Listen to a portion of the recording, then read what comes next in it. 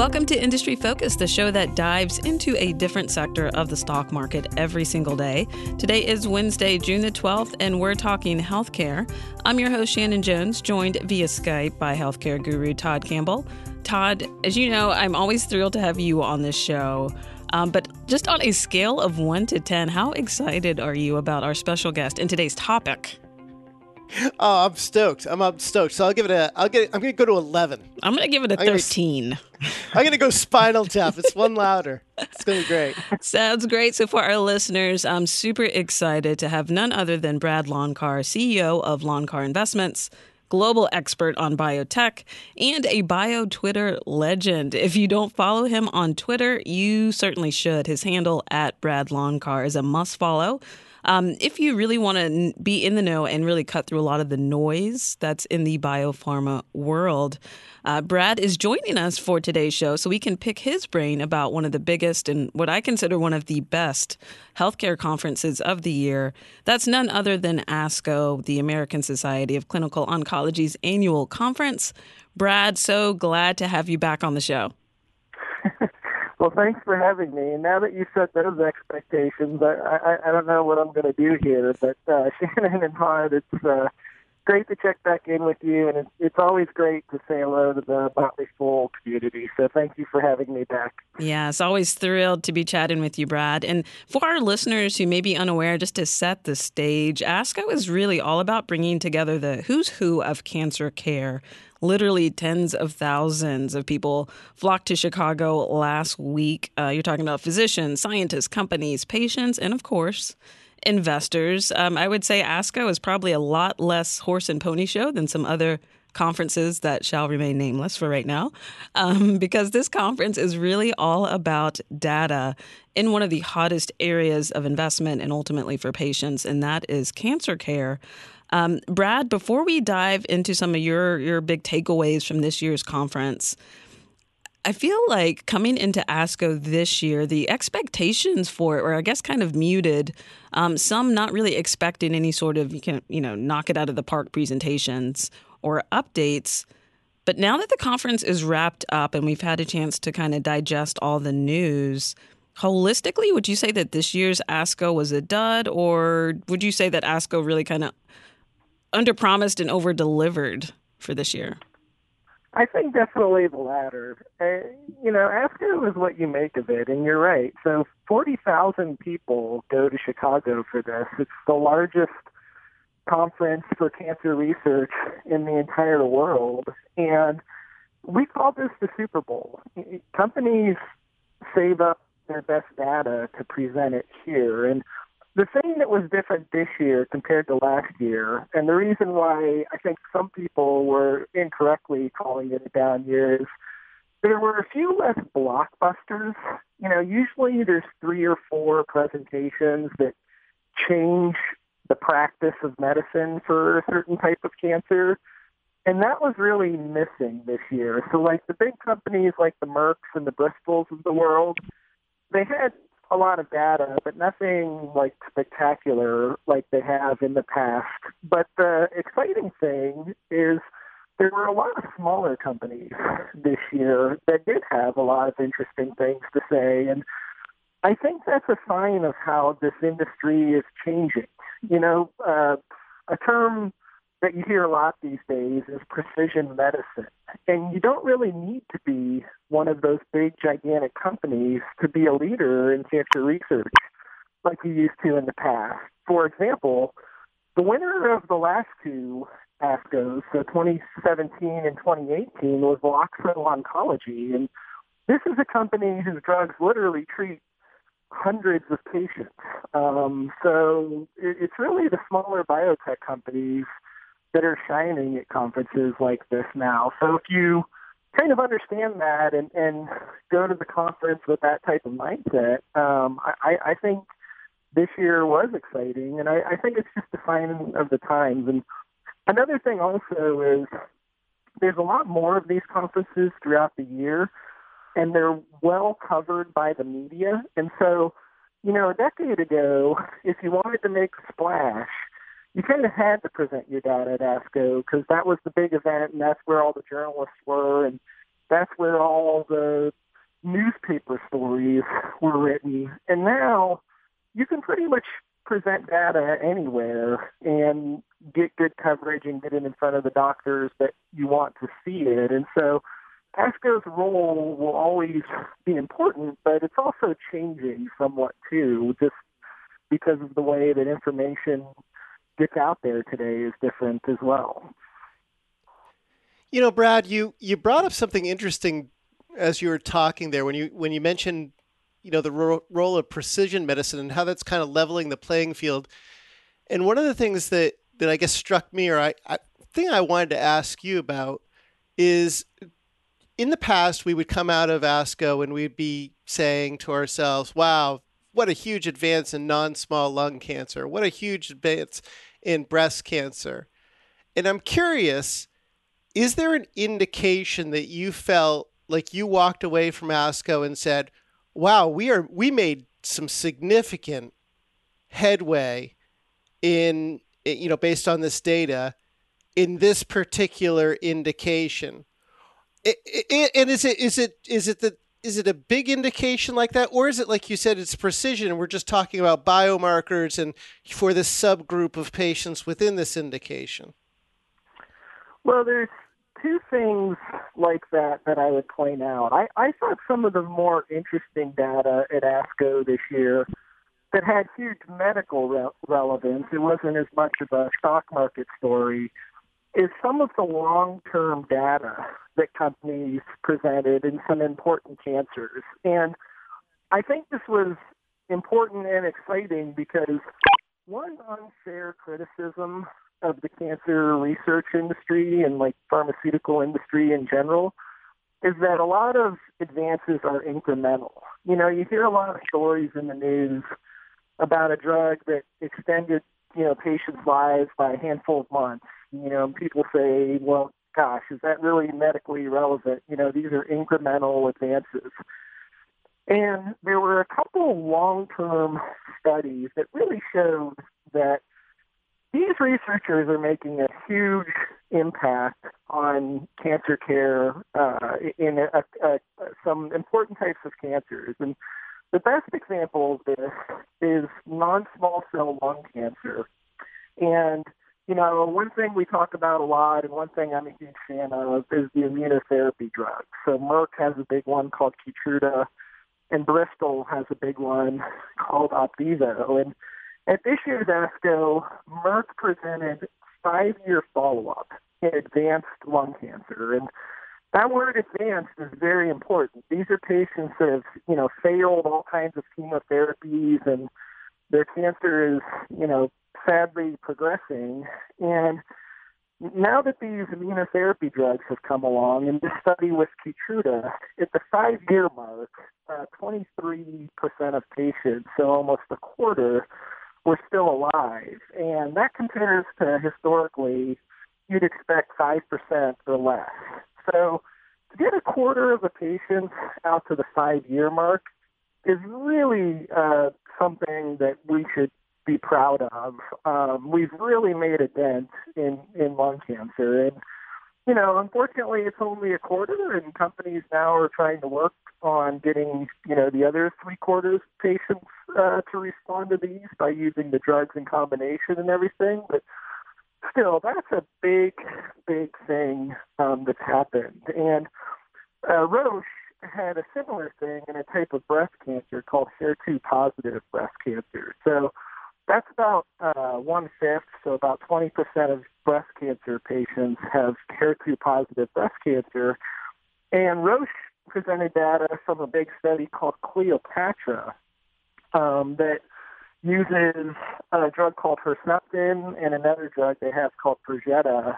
And this was an 8-year follow-up, and nearly 40% of patients were alive. And a decade ago, that would have been unimaginable. And so that really, to me, is one of the most exciting things to walk out of this conference is you have tangible evidence that there are certain cancers that are totally being changed over recent years. And I'm excited about that HER2 breast cancer space. So one thing I think we'll talk about a little later is there's a company called Macrogenics that had a HER2 drug called margetuximab, and they didn't have data at the conference, but there's a really exciting drug in this space that AstraZeneca and a Japanese company called Daiichi Sankyo have called BS8201. It looks like it could be pretty revolutionary. This is what's called an antibody-drug conjugate. And they announced that in late-stage breast cancer patients that are HER2 positive, they had significant advantage on this drug. And we'll have to see the data later this fall. But AstraZeneca paid Daiichi almost $2 billion just to partner on this.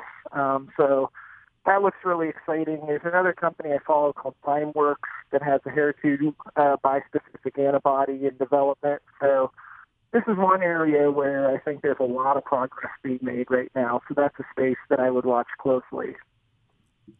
And so, of course, after every major conference, especially ASCO, there's always the debate that ensues that basically who won ASCO? You did have a lot of encouraging data. You summarized a lot of the big winners, but who would you say won ASCO this year? And then maybe a company that just didn't get the Wall Street love that it should have gotten based off of its data? Well, I think, and, of course, I look at this from like a medical perspective, but, we're also stock people. So, maybe I'm a little biased when it comes to that. But one of the biggest stock movers, and I thought the most interesting data that I saw there was from a small company called Iovance. The ticker symbol on that one is IOVA. And this is exciting because they do what's called cellular immunotherapies. And a lot of your listeners might be familiar with the term called CAR-T. There was a big company called Kite that Gilead bought for $12 billion. There's another company called Juno that Celgene bought for $9 billion. Those are CAR-T companies, and that also is a type of cellular immunotherapy. But the catch with CAR-T right now, as exciting as it is so far, it seems to only be working in types of blood cancers. And the big question is, will CAR-T ever work in what we call solid tumors, so like lung cancer and kidney cancer, melanoma, and things like that? Well, this company Iovance has a cellular immunotherapy that's a little different than CAR-T. So theirs is called TIL, stands for tumor infiltrating lymphocytes.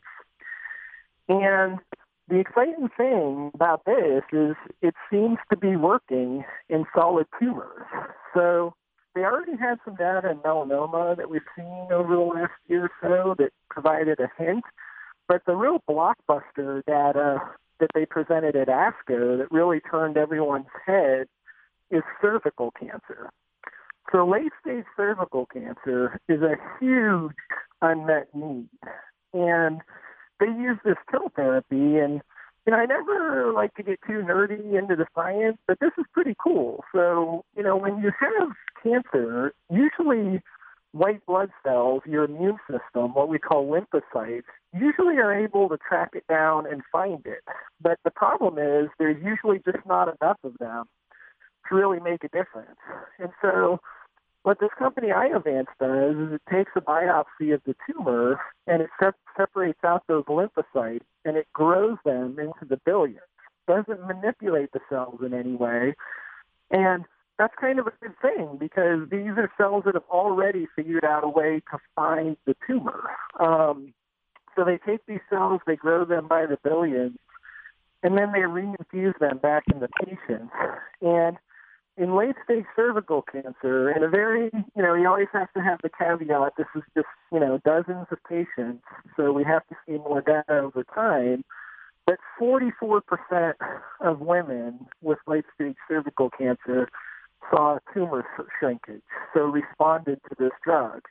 And just to put that into historical perspective, the last drug that was approved in that type of patient population, which was actually this Keytruda drug from Merck, only had a 14% response rate.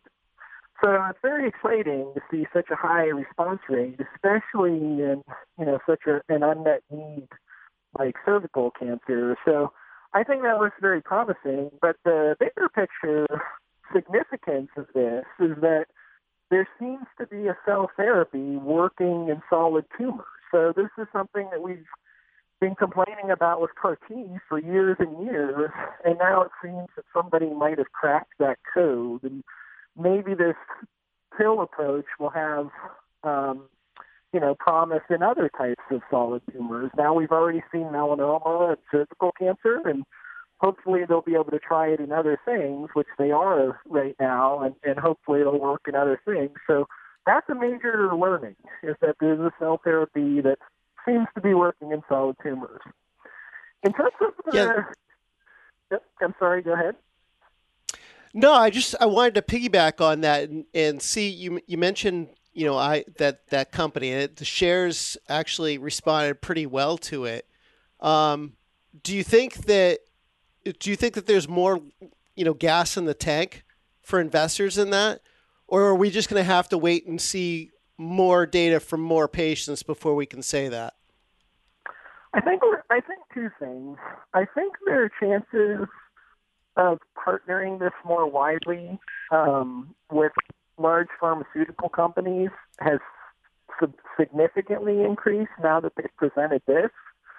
So I wouldn't be surprised if they have, some type of partnership announcement or some announcement that they're expanding, the research and development of this into more types of cancers. The biggest thing for them is two things to watch out for this year. The most advanced cancer that they're testing this is in melanoma, and they've already started treating the patients in the pivotal trial for that. And that will probably read out towards the end of this year, and they're hoping to have this drug approved, submitted to the FDA and approved as soon as late 2020. And so the number one thing is to watch how that goes and to see the final data from the pivotal trial of that. In terms of the cervical cancer, they need to talk to the FDA to see if there's an expedited pathway for them to run, a quick study and get this on the market. And a few days after they presented their initial data at ASCO, they received what's called breakthrough therapy designation from FDA. And so that was a nice sign to the market that FDA is probably going to be pretty accommodative about, helping them get this, into a pivotal study and, maybe on the market sooner rather than later. So they'll be meeting with FDA to get the formal guidance on that over the summer. So we'll want to watch what that guidance is, and hopefully it'll be positive. And with that breakthrough therapy designation, my expectation is that should be. So those are kind of the official catalysts. And like I said, maybe we'll get a partnership or something else in the meantime. But those are really the big things to watch with Iovance. And Brad, do you think that is TILs the mechanism of action that has you excited for the remainder of 2019? I mean, we talked a lot about CAR T, obviously, in 2018. Coming into 2019, I thought we were going to be talking a lot more about bispecifics. And, the BiTE data that looked like it came out at ASCO wasn't necessarily earth-shattering relative to CAR T. Is there a mechanism of action that you're walking away from ASCO with and thinking, yeah, this area is the most exciting to me right now? Is it TILs? I would say a few things. So TILs for sure. The only catch with TILs is there's only one company that's really working on them right now, Iovance. There's another one, CBMG, Cellular Biomedicine Group, that has licensed like a second-generation TIL technology from the National Cancer Institute, but they're not even in trials yet. So that, as far as TIL goes, Iovance kind of a one-company show. I am very excited about bispecifics. The catch with bispecifics is they're all in kind of first-in-human studies right now, and if anyone followed CAR T closely, you'll remember a few years ago when CAR T was brand new, there was a lot of initial problems with it, especially as it related to toxicity. So, like, one of the main side effects of CAR T is something called cytokine release syndrome. And when the CAR T drugs were in the very early stages of development, in the very first trials, there were a lot of stops and starts.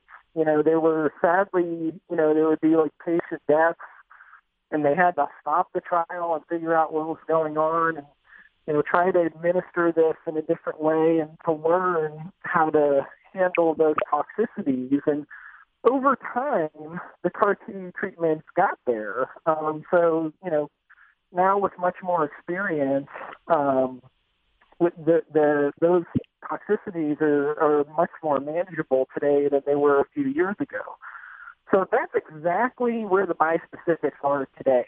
They're in the first human studies, and they're actually having problems with that same side effect, cytokine release syndrome. Like, what that means is basically these drugs put your immune system on overdrive, and it just like attacks, everything. It goes overboard to a point where it's too dangerous and harms the patient. The bispecifics are going through that right now, but I expect that they'll be able to figure it out just like the CAR T people did. And one thing we've learned with the CAR T launches, so, Novartis and Gilead's Kite unit are already commercializing the CAR T treatments. The fact that those are personalized and, you have very high logistical and also payer challenges with those, we really do need an alternative to them. And so I think that the market need for bispecifics is very high. So the data right now seems, not so hot, but that's normal. The CAR T treatments went through the exact same thing. So I would still keep a close eye on those. There's a lot of companies that are, conducting really great science that are working on this and will eventually get over it. I think, as I said, another thing I'm really excited about is this HER2 space. So HER2 is most commonly known for breast cancer, but there are other types of cancers like gastric cancer and colorectal cancer that express this as well. And there's a lot of interesting drugs in this space. I mentioned that AstraZeneca, the Daiichi Sankyo one, DS-8201, and another one, Shannon asked earlier, well, is there a company there was a disappointment that maybe didn't get enough credit? I would point out Macrogenics. So this was one of the big stock decliners at ASCO, and I'm a contrarian on this one. I'm a pretty big fan. So they have a drug called margetuximab, and the idea behind this drug, margetuximab, is one of the most important drugs, like in cancer history, is called Herceptin. It was the very first HER2 treatment, and it's been around for decades. And it sells $5 billion a year, and like Roche has built this huge HER2 franchise behind it. And what Macrogenics did is they said, there's been advances in antibody engineering, and we think we can make a better Herceptin. So these are what's called monoclonal antibodies. And the best way to think about a monoclonal antibody is it's like a Y. There's like stem and two arms. And the stem is what's called the Fc region. And that's what Macrogenics has focused in on with this drug margetuximab. They have done what they call Fc optimizing so that the stem interacts with the immune system better. And to their credit, they ran a legitimate phase 3 trial head-to-head against Herceptin in late-stage HER2-positive breast cancer patients who were no longer responding to other HER2 drugs. And head-to-head against Herceptin, this drug margetuximab beat it. Statistically significant. It showed that it lowered the progression of the cancer compared to Herceptin. Now, The reason why the stock ultimately ended up going down is the margin of benefit is very small. So for all patients, the benefit was only 5.8 months versus 4.9 months. So less than a month's benefit in progression-free survival. But there's a group of patients who are kind of genetically predisposed to do better on with this type of strategy. Those are called CD16A, 158F allele patients. And for them, the benefit was wider. So 6.9 months progression-free survival for margetuximab versus 5.1 on Herceptin. So that was 1.8 months. And they've already, even though the data is not mature, they've put out some overall survival data. So for all patients, the overall survival advantage so far is about 1.7 months and about 6.8 for that specific group of patients. And the market sold this off for two reasons. Number one, they said, well, this is only, the progression-free survival benefit is only like a month or two. Like, how clinically meaningful is that? And what I think the market is missing here is this isn't a benefit over a placebo. This is a benefit over one of the most important cancer drugs of all time. And I view it as an important proof of concept. They said, we think we can design a better Herceptin, and that's exactly what they've done. So it's like saying you hit two more home runs than Babe Ruth. Like, some people would say, well, it's only two home runs, but it's two more than Babe Ruth. So I think that's really the important proof of concept picture here. And the other reason why that one sold off is for the group of patients that didn't have this genetic profile that would suggest they would respond better to this drug, the margetuximab did not prove statistically that it was non-inferior. And so what that suggests is that the company is going to have to figure out how to do testing to make sure that this drug gets to that right group of patients, but it's 85% of all patients.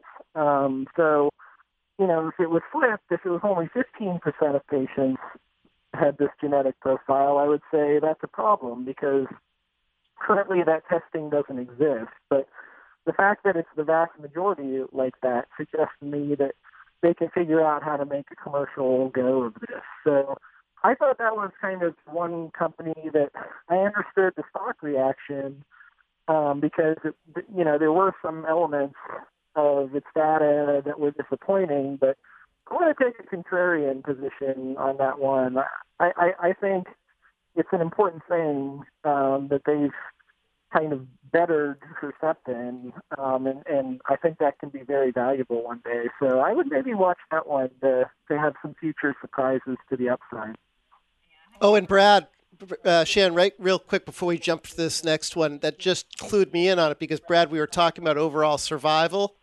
And I think, correct me if I'm wrong, I think we're going to get an update on overall survival from their trial later this year. If so, then investors are going to focus a lot of attention on that. That's right. So their trial is still ongoing, and there will be an interim look at overall survival later this year.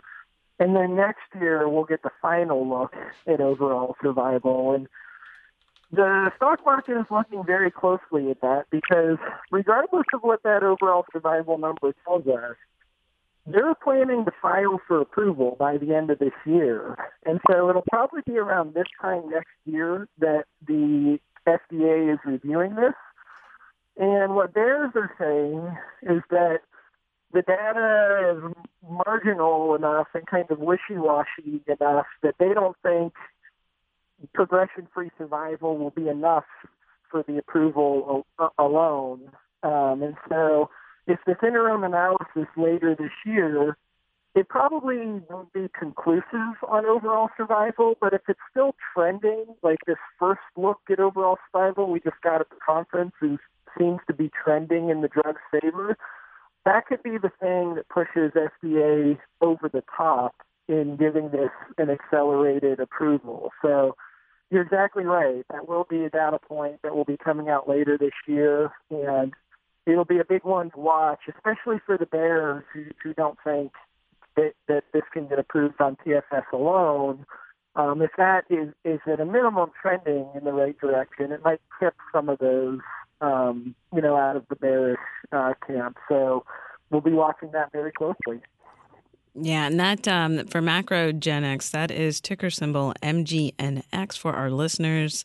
I do think that's a company.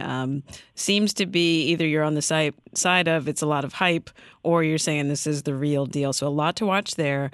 Brad, one last question for you before we close it out.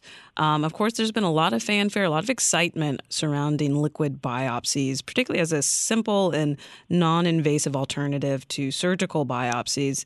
Any takeaways on the liquid biopsy space and what investors should be looking for moving forward?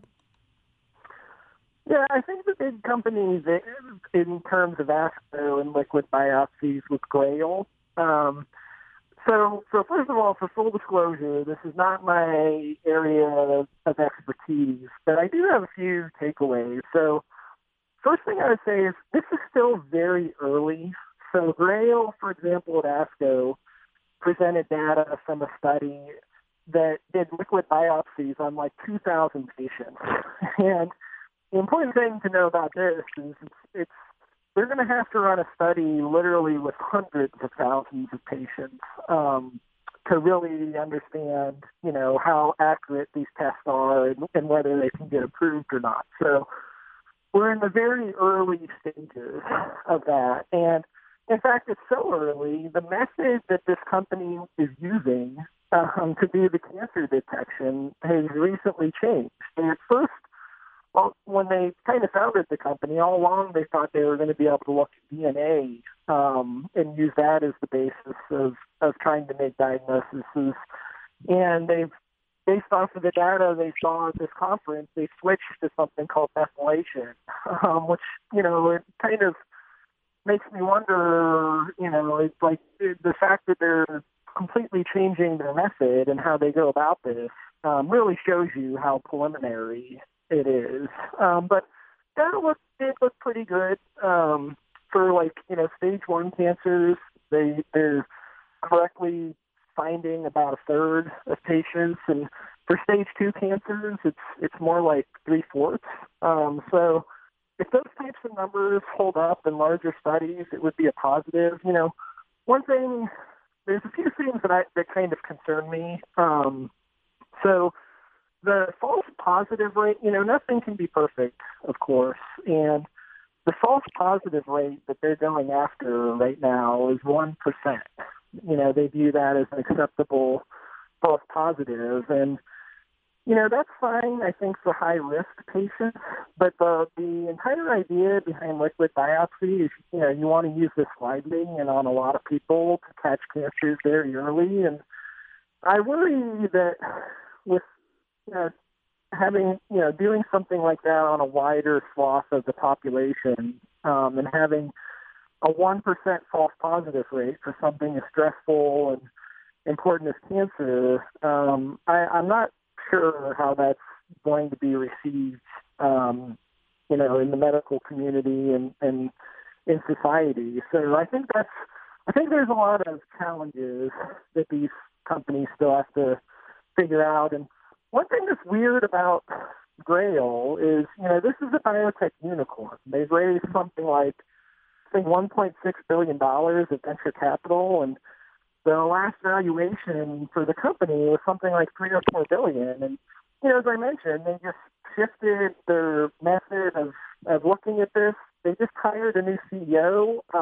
He's actually a name that's familiar, I think, to a lot of your listeners, Hans Bishop. So he was the CEO of Juno, until it was acquired by Celgene. And this is the company's 4th CEO in 2 years.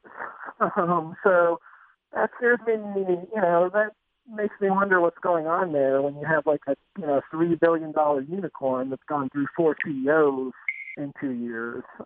So there's a lot of things that needs to get figured out about this. And, another thing from a commercial standpoint is cost. So the approach for liquid biopsies is to catch cancers early, it has to come at a very low cost to be used widely. So, let's use an example, like a really good diagnostic tool that's used today for patients that have cancer is a FoundationOne test that does like genomic profiling of your cancer, and that costs about $6,000.